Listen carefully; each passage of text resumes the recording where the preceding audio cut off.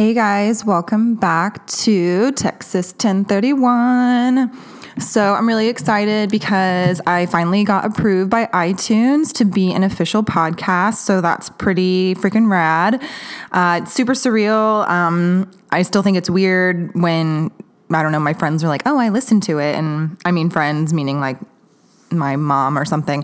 But so far, it's been okay. I'm sure they're lying to me, but it's fine. I'm proud of myself, so it's okay. Still exciting stuff. And now I get to say that awful cheesy line that we all hear. Please rate, review, and subscribe. Give us a 5-star rating. Just kidding. You don't have to give a 5-star rating because I know it's not 5 stars. But it would be really cool because it's harder to search and find the podcast until it actually has like ratings and reviews. And so it'd be cool if I could even get on like the top like 5,000th podcast list or something like that. So yeah, rate, review, subscribe, blah, blah, blah, blah, blah. And I also know that it's, I put it in the comedy category because honestly, I originally had the intent of having, my friends on the podcast. So I knew that some funny moments were going to be had. And since there isn't a true crime category, I can't necessarily like describe it as anything else. So I just kept it under comedy for now. And just look it up under that, I guess. I don't know. I thought about putting it under maybe like the social / like culture category or whatever it is. But then I slowly realized I was probably going to be lumped in with like weird podcast about like touring India and the economy of Uganda or something like that. So, it's a comedy podcast. I already know that I made like a shit ton of mistakes in the first 2 episodes with like names and dates. And I think I said like 2009 at one point when I meant to say 2001. So I apologize. You don't need to yell at me through your headphones or whatever, but just wanted to correct myself already, since you guys probably already were, not that anyone's listening. But I'm actually going to meet with my lovely friend on Monday to wrangle her on board. So hopefully you'll have a new favorite host and you won't have to listen to me say fuck 80 times. Okay, so let's go ahead and get started. So this episode's case is about Megan Curl. Now, I can't even remember, honestly, how I stumbled on her case. I think I was just typing in Texas cities with the word murder after it or behind it, and it like casually popped up, which reminds me, actually, I won't just be staying in like the Houston area for murders. I will be branching out. It was just easier at first to pick ones kind of located where I'm at. And I was able to just get more information. And plus Houston's a big area, so a lot of shit goes down here.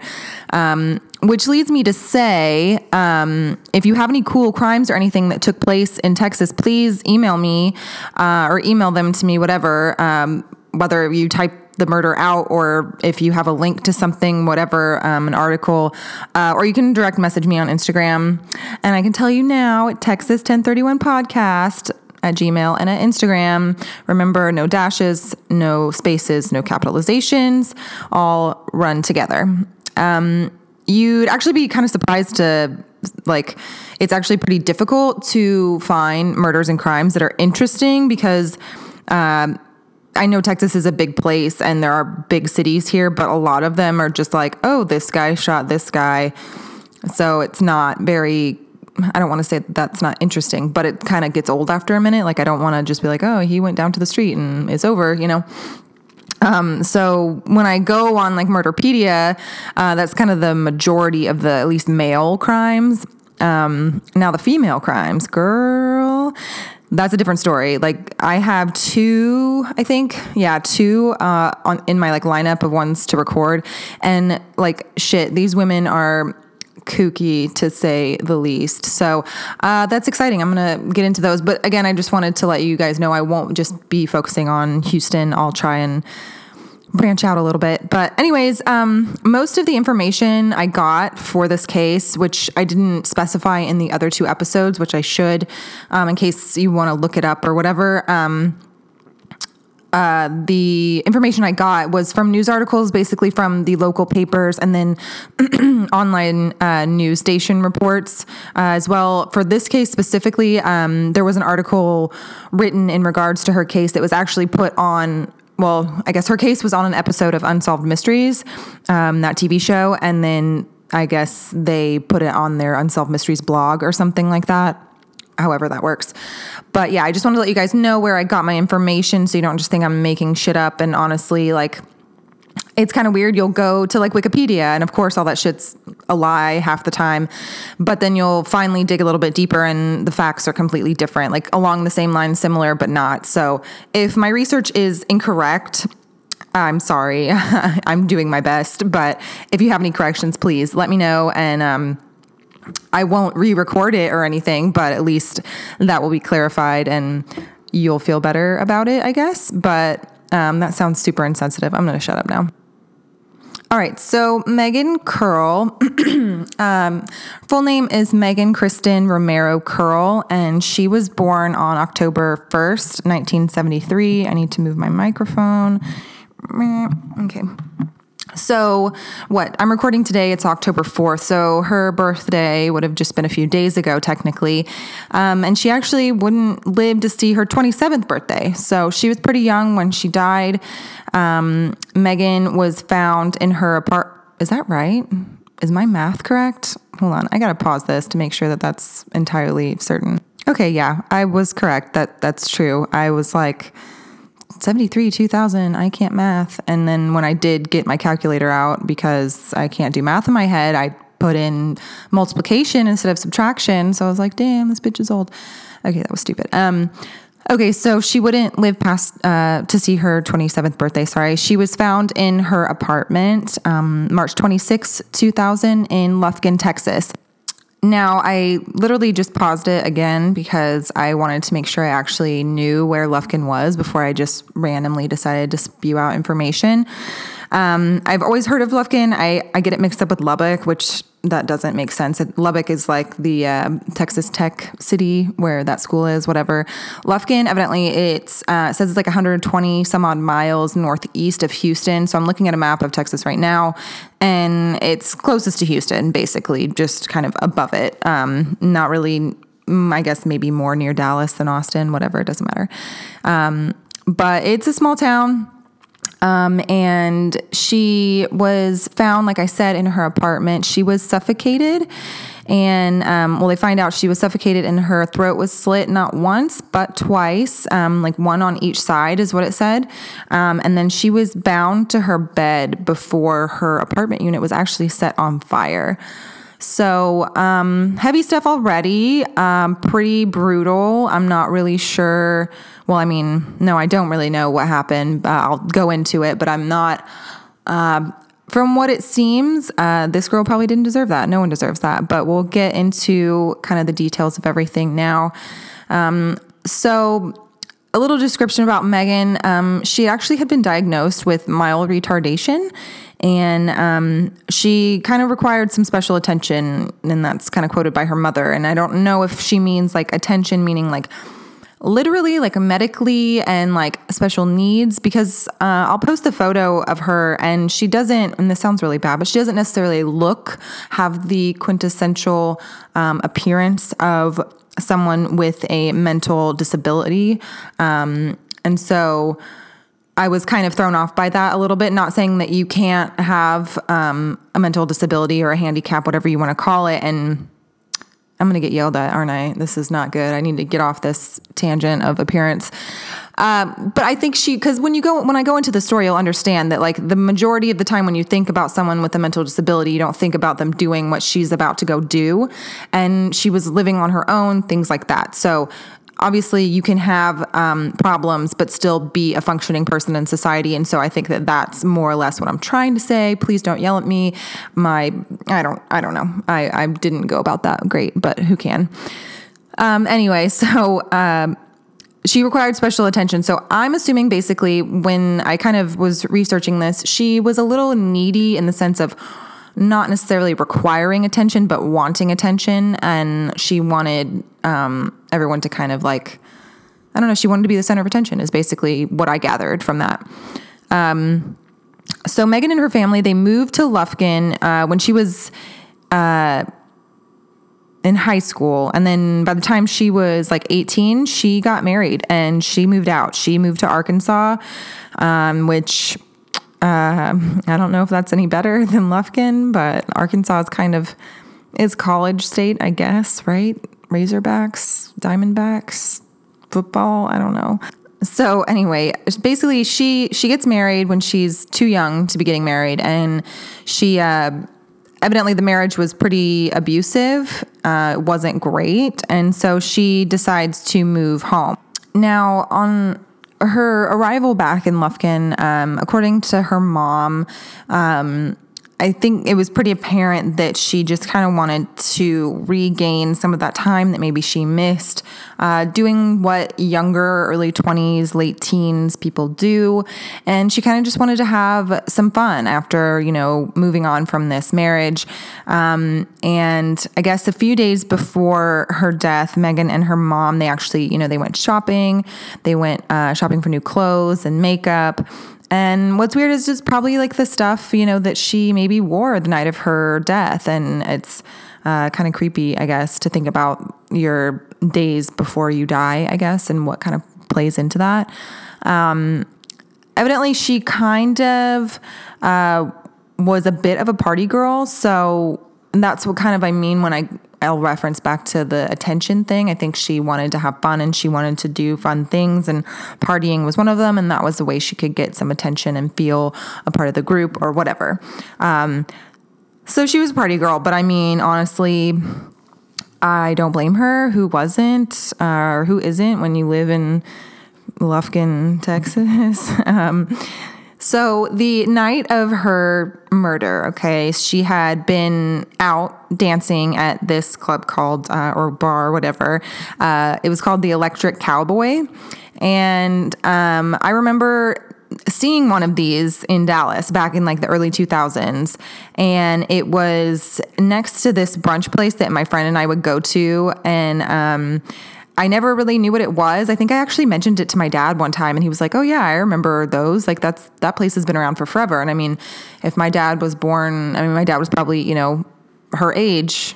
Well, no, that's a lie. He would not be 20. Oh, okay. So in 73, he would have been going out to those places is what I'm saying. So like when she was born, never mind.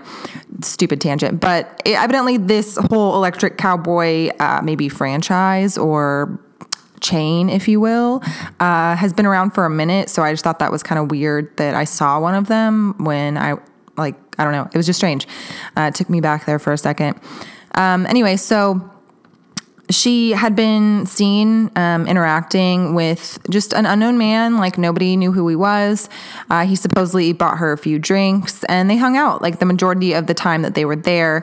But I guess maybe things got a little too rowdy and they were eventually asked to leave. I'm not sure if it was closing time or if she had too much to drink and they were just being annoying. But to me, since Lufkin is such a small place, for the bar staff and like regulars, maybe they didn't recognize him. To me, that's an immediate kind of red flag in a sense of like, it's not like it's a town you just pass through on a layover or you know what I mean?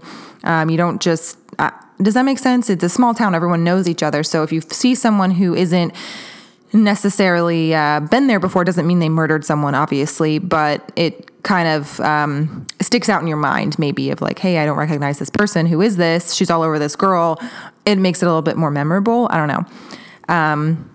So like I said, they are told to leave the bar and she goes over to the sports shack. The guy isn't there. She spent the rest of her evening there, which leads me to believe, the first bar wasn't closing time. It was just they were getting a little too rowdy, so they were told to leave. And she spent the rest of her night having a good time at the sports shack. And then she actually gets a ride home with an employee of the sports shack. And there was maybe like one article I read that was like they were acquaintances, they were friends. Not just a rando employee or anything. And I think that whole situation was cleared. That person had no involvement. But this is when everything kind of starts getting real. So upon arriving home, she actually spoke briefly with her neighbor, and I've seen her called Tanya, but I'm pretty sure that's just like a name that they gave her. But I could be wrong. It could be Tanya, but I think that was just to keep her anonymous, essentially. Okay, so I don't even remember when I typed this and like researched this, but clearly I didn't read back through what I was recording because I'm like, oh yeah, I forgot about that. Like every single fucking sentence that I go through. I'm literally about to tell you that she was seen talking to her neighbor around 1:30, which isn't the biggest deal in the world, but I've literally been questioning myself of like, was the bar closed? Did she finish her night out at this bar or that bar? And like, if I would have just fucking read my shit, before I recorded, then I wouldn't sound completely stupid. More so than I already do. Okay, so she didn't close down any bar, all right? She leaves at a decent hour, I guess. Then she shows up. She's talking to her neighbor, 1:30. During that time, okay, so they both see a man. He pulls up in his vehicle. And Megan says that she mentions that she thought it was the man that she had met at the club, okay? And so according to Tanya, he supposedly kind of races up to the apartments and like screeches to like stop. Like he is hauling ass down the street to like get there. I'm not really sure why. Maybe he's trying to catch her before he goes in or she goes in, whatever. But everything's fine. They go kind of into their apartments. The dude stays in the car and whatever. Tanya, evidently, she comes back out. She goes in and out of her apartment just a few times to see if everything's kind of okay, because it was just kind of a weird situation. And at one point, one of the times she goes out of her apartment, she sees Megan and the man in the car. And that was the first time she came out of her apartment. The second time, she sees that they were not outside, but the car was still there. So they had most likely gone into Megan's apartment. So this kind of creeps her out, right? So Tanya decides to go and knock on Megan's door about an hour later to check on her, just to make sure that everything's okay. She still saw the car. It was just a weird interaction, I guess. And so being a good neighbor, I think, personally. So Tanya knocks on the door. Megan answers and Tanya's like, "Are you okay?" That kind of thing. And Megan says, "Yeah, I was right. It was my friend from the club. I have a phone call. Hold on." Okay, sorry about that. So yeah, she says, "I was right. It was my friend from the club." And the man and Tanya, they actually never exchanged words. Okay, so he doesn't introduce himself. She doesn't introduce herself. Nothing. It's kind of a weird moment again. And so before, Tanya leaves, she asks her again, "Well, are you sure you're okay?" And Megan said, "Yes, I'm fine." And that would be the last time, anyone actually saw Megan alive. Not that she disappeared, we find out that she dies in her apartment, but it's weird, it's a kind of, I feel bad for the neighbor, I bet she probably carried at least for a time some guilt on her shoulders about, I thought something was creepy. I maybe could have done something more, but she reassured me that everything was fine. And it kind of reminds me of one of those situations where you see like in movies or on a TV show where they're trying to like call the cops secretly and shout out weird shit about like their address and like, but not giving it away. And so I wonder if, not that Megan said anything otherwise, she was pretty straightforward of like, "No, I'm fine." But it's just kind of one of those moments where you think, was she trying to tell me something? Could I have done something? What's going on? But anyway, by 4 a.m., her apartment would actually be seen with smoke coming from it, and her unit specifically, and the fire department was finally called. The fire would be extinguished, and her remains would be discovered really charred and then, bound to the bed, like I said. Not only was, her throat slashed twice, like I said before, but it was cut down like all the way to the bone. So it wasn't just like, "Here, let me slit your arteries, blah, blah, blah." It was like, let me carve down to your vertebrae. And then they also found that a plastic bag had been placed over her head. Some reports say that she was bound with pantyhose and a belt, like to bind her to the bed. But she would eventually, she would have to be identified by dental records, even though, that was her apartment. I guess that's, obviously good protocol, I guess. It could have been someone random. She was supposedly found with a nightgown on, which I guess was unusual for her to be wearing at night, like as nighttime attire, like to go to bed in. I thought this was really interesting. They said that men that they interviewed that she dated, I guess, they claimed that she would usually wear a t-shirt and shorts to bed.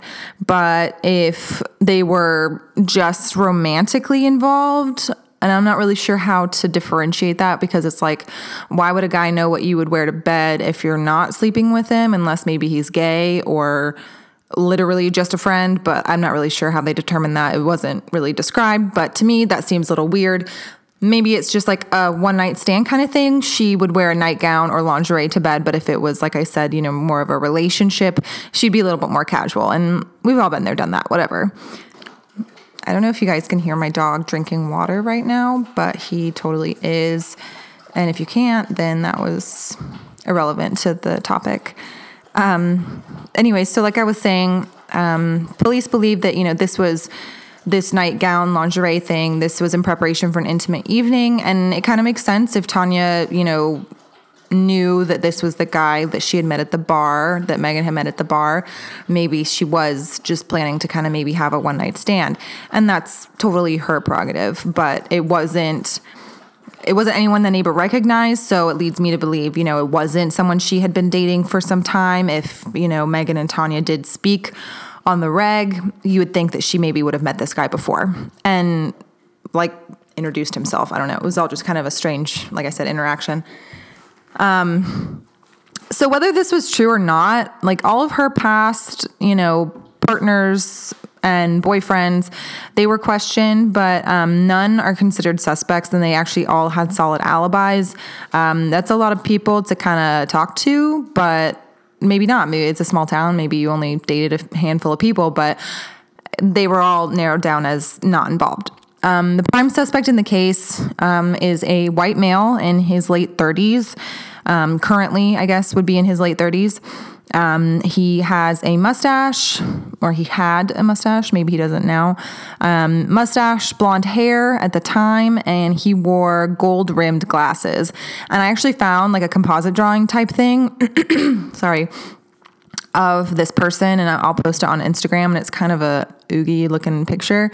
But they're trying to actually track down another man who was seen spending time with Megan, who was supposedly, this is the worst description of all time because it's kind of like extra general, but they said that they are Hispanic or white with a tan complexion, and dark hair, wearing a cowboy hat. So that's fucking Lufkin, Texas. That's everybody. You know what I mean? Like that's, I don't know. It wasn't very helpful, but I guess potentially. He's not considered to be a suspect, but just someone with information about her and kind of the evening at the bar. So I'm going to kind of like go into like my question and theories thing. But before I get to that, so some have mentioned that her case is actually pretty similar to that of Brandy Wells, who disappeared in Longview, Texas in 2006. And I actually stumbled upon this episode, or Brandy's episode of the show Disappeared the other day. And it was actually pretty creepy. I had researched this thing with Megan, and then seeing this Brandy Wells show, when I was looking up information on Megan, Brandy's case kind of popped up out of nowhere, and I didn't really look too much into it, but it was definitely, they were like, oh, she disappeared at a bar, and it was small town Texas, yada yada, similar kind of situation, kind of country cowboy type stuff. And so I was like, oh shit, I need to watch this. I had originally gone in search of, it was like the Maura Murray disappeared episode. And then, I watched that, and then I also saw Brandy's. So I was like, I really need to watch this. And it's kind of a strange correlation. They never found Brandy, but, I really don't know what happened to her, and maybe I can look into her disappearance in a later episode. But when I look at her case, even as briefly as I did, I really can see some similarities, but I also just don't really know what to think at this point and if there really is a connection, because obviously we found Megan's body and what happened, but Brandy has never been found. So I don't know. That's a pretty big difference right there. There was another girl who went missing, which is Megan Hembry, or is it Megan Hembry? I'm not sure how you want to pronounce that. And she was in Lubbock, Texas in 2013.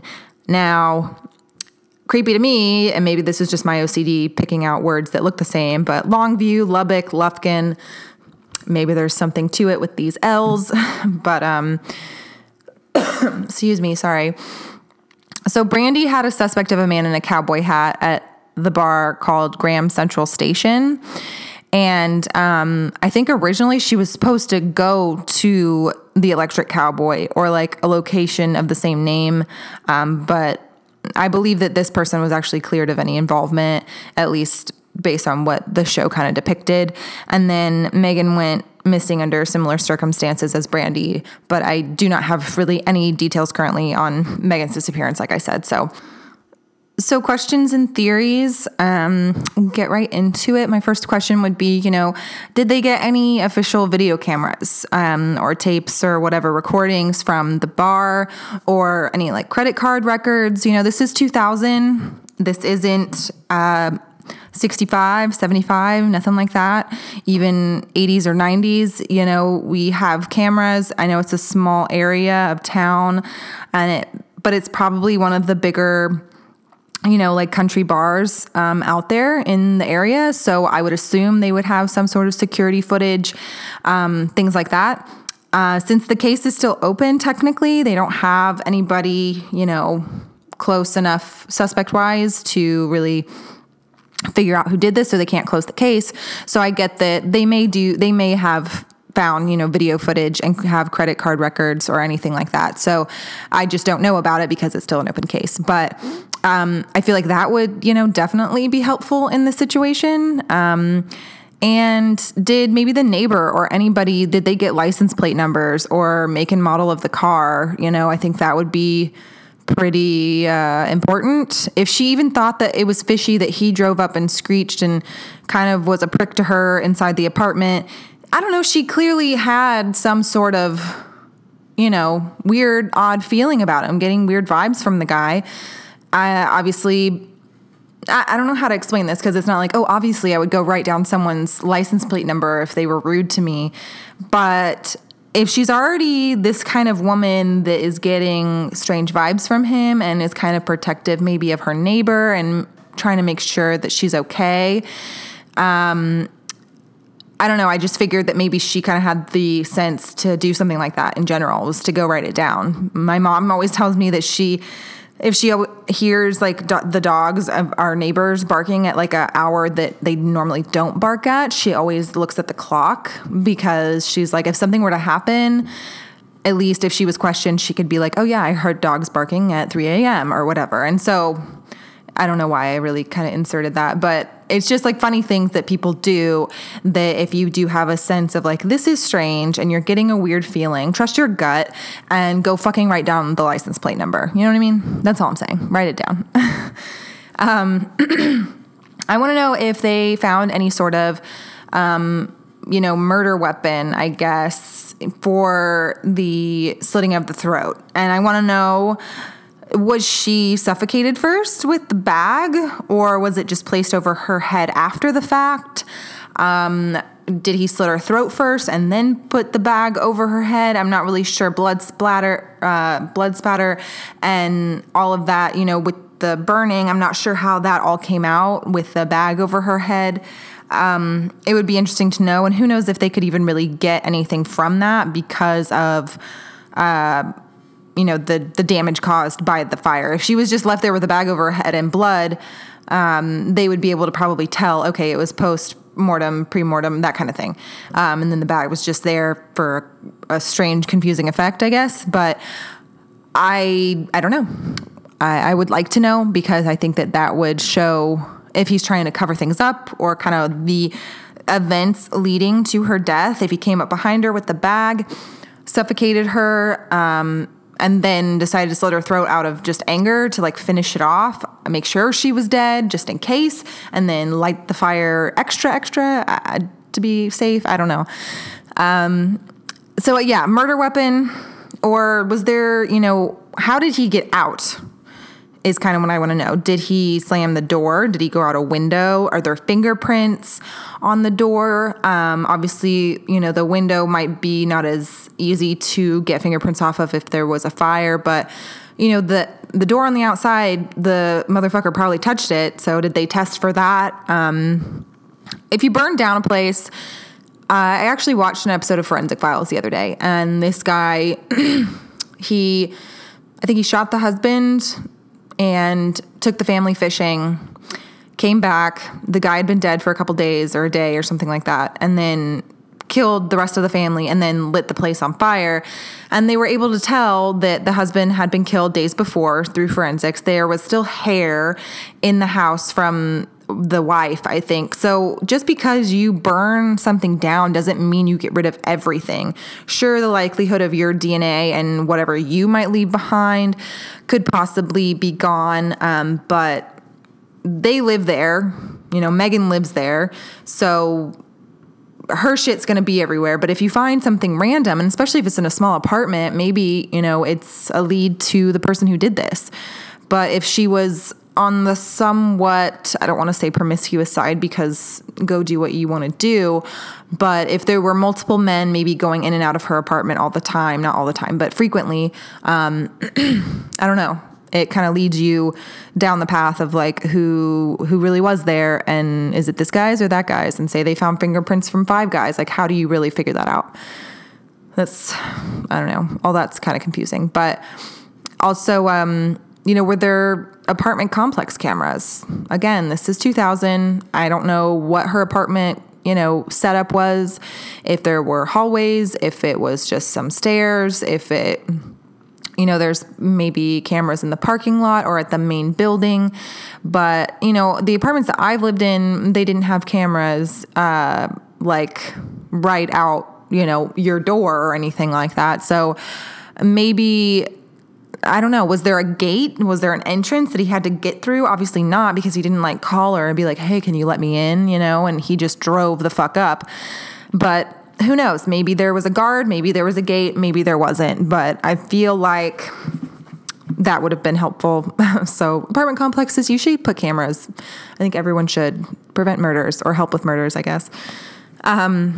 And then, because if they did have a camera, they could track down the car better. You know what I mean? If homegirl Tanya didn't write down a license plate. So I kind of want to ask questions about, the autopsy, and was there sexual assault, and was it a sexually motivated crime? Was she just, a tease at the bar and he got pissed and she was trying to maybe calm him down? Did she offer to let him come over and he showed up kind of maybe last minute? How did he know that she was there? You know what I mean? How did he know where she lived unless she gave him her address at the bar? Did she know him previously from somewhere else? But if everyone's claiming, that he had never been seen before, leads me to believe that no, he was a random guy new in town. So I'm not really sure where the exchange of her address came into play.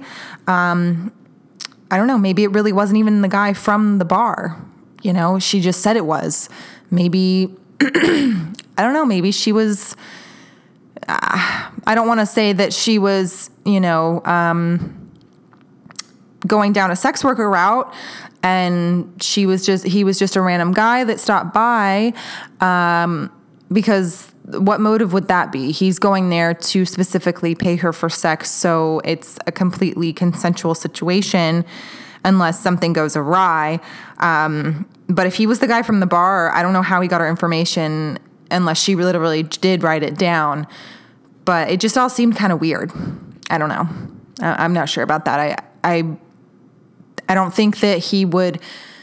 I need to gather my thoughts here. Okay, so like I said, if she offered to have him come over, he comes over, it should be fine. It should be consensual. It should be normal. And there would be no reason to light her on fire. If it was a John and that was consensual and he was paying for her sexual services, that shouldn't be a cause for lighting her on fire as well. So something happened after that door shut that pissed that guy off. Whether he was paying for her sexually or not, he clearly... I think there was a sexual motive in there somewhere. Obviously, if her body is fully charred, there probably wasn't, they weren't able to, get any sort of rape kit or see if there was a sexual assault taking place, or if there was fluids or anything like that anywhere in the apartment. But to me, she was in a nightgown. They're stating that, that was kind of her attire for those intimate nights.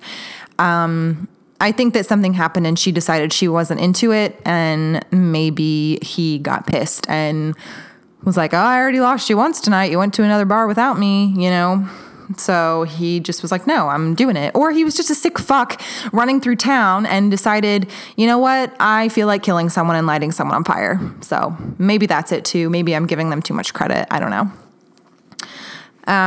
Like I said, DNA remaining, fingerprints, all that stuff. I really wish that, I don't think that anything probably was found because of the fact that this is still an open case. I don't know if Lufkin got FBI involvement. I don't know if, their police services are that equipped for this kind of crime. That's the problem I see with a lot of small towns is that they don't have the budget for, a bigger team of police officers because they don't really need them necessarily. But if you're going to do that, if you're going to have enough money to start a fucking 80-person town, then send your cops to go get trained on homicide and detective work, because if you can't afford to have more people and the manpower and the education, then at least go send your 2 fucking deputies to go get educated on this so they can solve your town's crimes and not have to waste everyone else's time. And you get the Texas State Police, then you have to get Dallas and Houston to come in, and it's just wasting everyone's time. And it's more people and more paperwork and more bullshit when maybe, I don't know how you could do it because I'm just spouting out thoughts of my own and I haven't thought about any logistics of the whole situation. But if you could just get your town to, have the means of sort of knowing what to do when a homicide occurs, then cool. That would be nice, because I think a lot of this stuff might not turn into such a big ordeal if they had the proper means in the first place. I'll get off that tangent there. Anyway, so yeah, fingerprints, DNA, did it happen? We don't know. I want them to kind of redo, this, what was I going to say? The guy's picture, what's the person's name? Everyone's shouting at me right now, and I just said it 5 seconds ago. Anyway, the composite drawing, thank you. I want them to maybe go back to Tanya if she's still alive and redo it and see if they can come up with anything else. Go back to the bar, look at tapes, something. This wasn't that long ago. The technology advancement is just completely separating the 2 decades where nothing can be matched because of the fact that nothing was there in the first place. This was just 2000. Something has to be salvageable in a technological sense. And I just, like how I said in the Cheryl and Andy case of the sophistication and the advancement of this criminal, maybe this guy is the dude that has done this to Megan and Brandy, and you know what I mean? It's a big triangle of shit, and this person has never been caught, and I don't know why. I mean, fuck. Megan's was 2013. Brandy's was 2006. It just keeps getting more and more technologically advanced. So what is this guy doing, or this person doing, and how they're getting away with this? If I don't want to say that if you have a mustache, you always have a mustache, but it's a pretty good likelihood that if you're a cowboy, you want to stick to that sort of realm. And maybe you'll always have a mustache with a cowboy hat. I don't know. Just fucking redo the portrait, redo the composite sketch, something. And I don't know, this person has done this and they're getting away with it, and I just don't understand how. Like, it's kind of mind-boggling. I mean, I know it's easier said than done, and there's a lot more to it than that, but it's very disheartening when something this horrific happens, and it's just like, well, we have all this stuff and a horrible crime, but we're not going to do anything about it because we can't. And I just don't get how, like, literally, I don't get how, if this is the guy who did it, if the guy who she met at the bar came to her house and killed her because of whatever reason he thinks he wanted to kill her for, he must have been prepared, you know? He must have had something sharp enough to kill her, some sort of bag. Was the bag from her house? We don't know, you know, to put over her head. I wish that we knew this information so I wouldn't sound like such a bitch, like yelling at law enforcement right now. Not that they care or that they're listening, but you know, it makes it seem premeditated.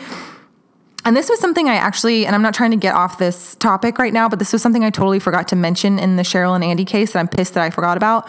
But like the whole premeditated thing, you know, the golf balls in the golf club, like, who has that sitting in their car? Who walks around with that if you don't think that they drove there?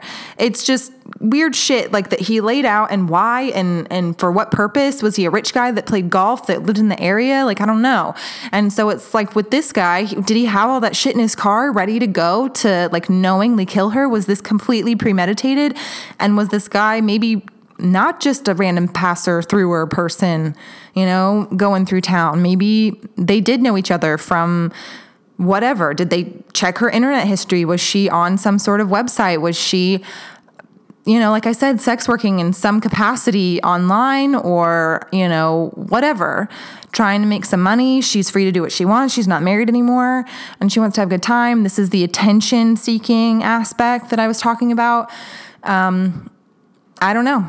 I feel like there's not so many different theories, but there's possibilities that may be, you know, I'm not saying that no one else has thought of this, but there's possibilities out there that he didn't just buy her a couple drinks and got pissed because she didn't want to fuck him. You know, I think that there's something more to it.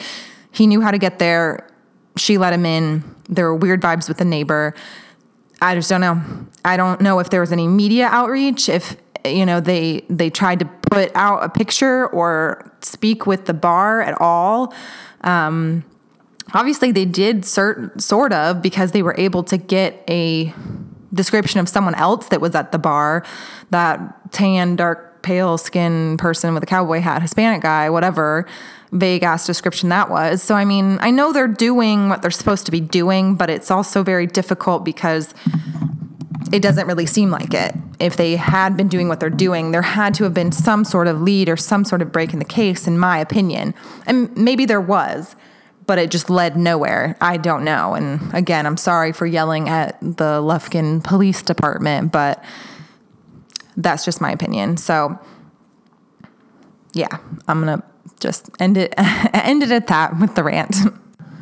Okay, sorry. I kind of had to like take a second there because I kind of realized that I actually told my mom this the other day. I told her, I said, you know, I get so heated and worked up, and like I read out my questions and I have so many different thoughts and I go on all these different tangents and it's not cohesive, and I feel like it's frustrating for people to probably listen to, and it's frustrating for me because I just keep like I don't ever have a end point with it. But you know what? I'm not going to apologize for it in the sense that I actually do it. I am sorry that it takes up a lot of time and it might make things more frustrating, but it's my way of really kind of figuring things out for myself when it comes to these cases. I've really learned that as much as I hate having a cold case or a disappearance, something unsolved, I enjoy them because it really pushes my thought process to think outside of the box, as cheesy as that sounds. You have to think about all the other different aspects of things. It's not so black and white to where it's like, well, she's dead and he did it, or he's dead and they did it, whatever. It might be frustrating because you want the answer, and at the same, like I keep saying, you know, these are open cases, so the information isn't public knowledge. to a certain extent. So it makes it all the more frustrating because it's like, well, I probably wouldn't have these questions if they would just give us a little hint here and there. But that's what makes it more interesting. I think it really, for me, it makes me think harder and question things. And I feel like I've learned something, and I feel like I question something different every time I read about a case like this or an unsolved or whatever. And it makes you look at every aspect a little bit more different. It makes you look at the police officers differently. It makes you look at that person differently who's dead or who's disappeared. I was listening to the Missing Maura Murray podcast, and it was one of their earlier episodes, and they had I think I actually already mentioned this in maybe another episode, but they had a forensic psychologist on there, and he was talking about, it was a clinical autopsy or a psychological autopsy or something like that. And it's basically the mental autopsy of a person. And I thought that was really interesting of, what do you know about them and how did they act like after they're gone now? And you really kind of analyze them mentally and not necessarily physically like a normal autopsy would be. So that's the kind of thing that I enjoy about these unsolved cases, is that you really get to get into all the what ifs and, the if, ands, or buts, I guess is what I'm trying to say.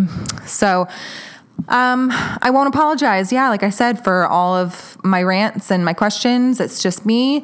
Hopefully, it won't always be that way. Hopefully, when my friend comes on to the podcast, it'll be a little more even keel on things, and it won't just be me shouting at you guys. But hopefully, my questions raise questions with you, and it will trigger something for you guys to look into. And basically, I guess advice is don't let anyone into your apartment. If you meet a guy at a bar, go out again. Don't just take him home. I don't know. That sounds bad. Do what you want, but just be safe. If you get a weird feeling, if they drive up fast, if you live in Lufkin, Texas, don't take someone home. I don't know. All right, so I will wrap it up for you guys now. Thank you guys again for listening. Don't forget to rate, review, and subscribe. That would help me out a lot. I'd really appreciate it because I would love to actually be able to screenshot my phone with this podcast on some sort of ratings category situation. That would make my life complete. And it's already really cool, and I didn't even have to do anything to be a part of this iTunes situation, but I'm really excited for myself. You would be too if it was you. So go and start your own true crime podcast, I guess. I don't know. That was dumb. I need to edit that out, but I probably won't. Anyway, follow the podcast on Instagram, Texas 1031. Texas 1031 podcast. And remember, no dashes, no spaces, no capitalizations. And let's see, what do I have? Oh, I kind of wanted to there's some podcasts that do a fun, I'm going to leave you with some recommended reading or some books to read or a podcast to listen to of, something they recommend basically. And I'm sure everyone's already done this. And this is literally the fifth time I've mentioned this girl's name, but I'm really hooked on this Missing Maura Murray podcast. And I finally was able to find the documentary that they make on Apple TV.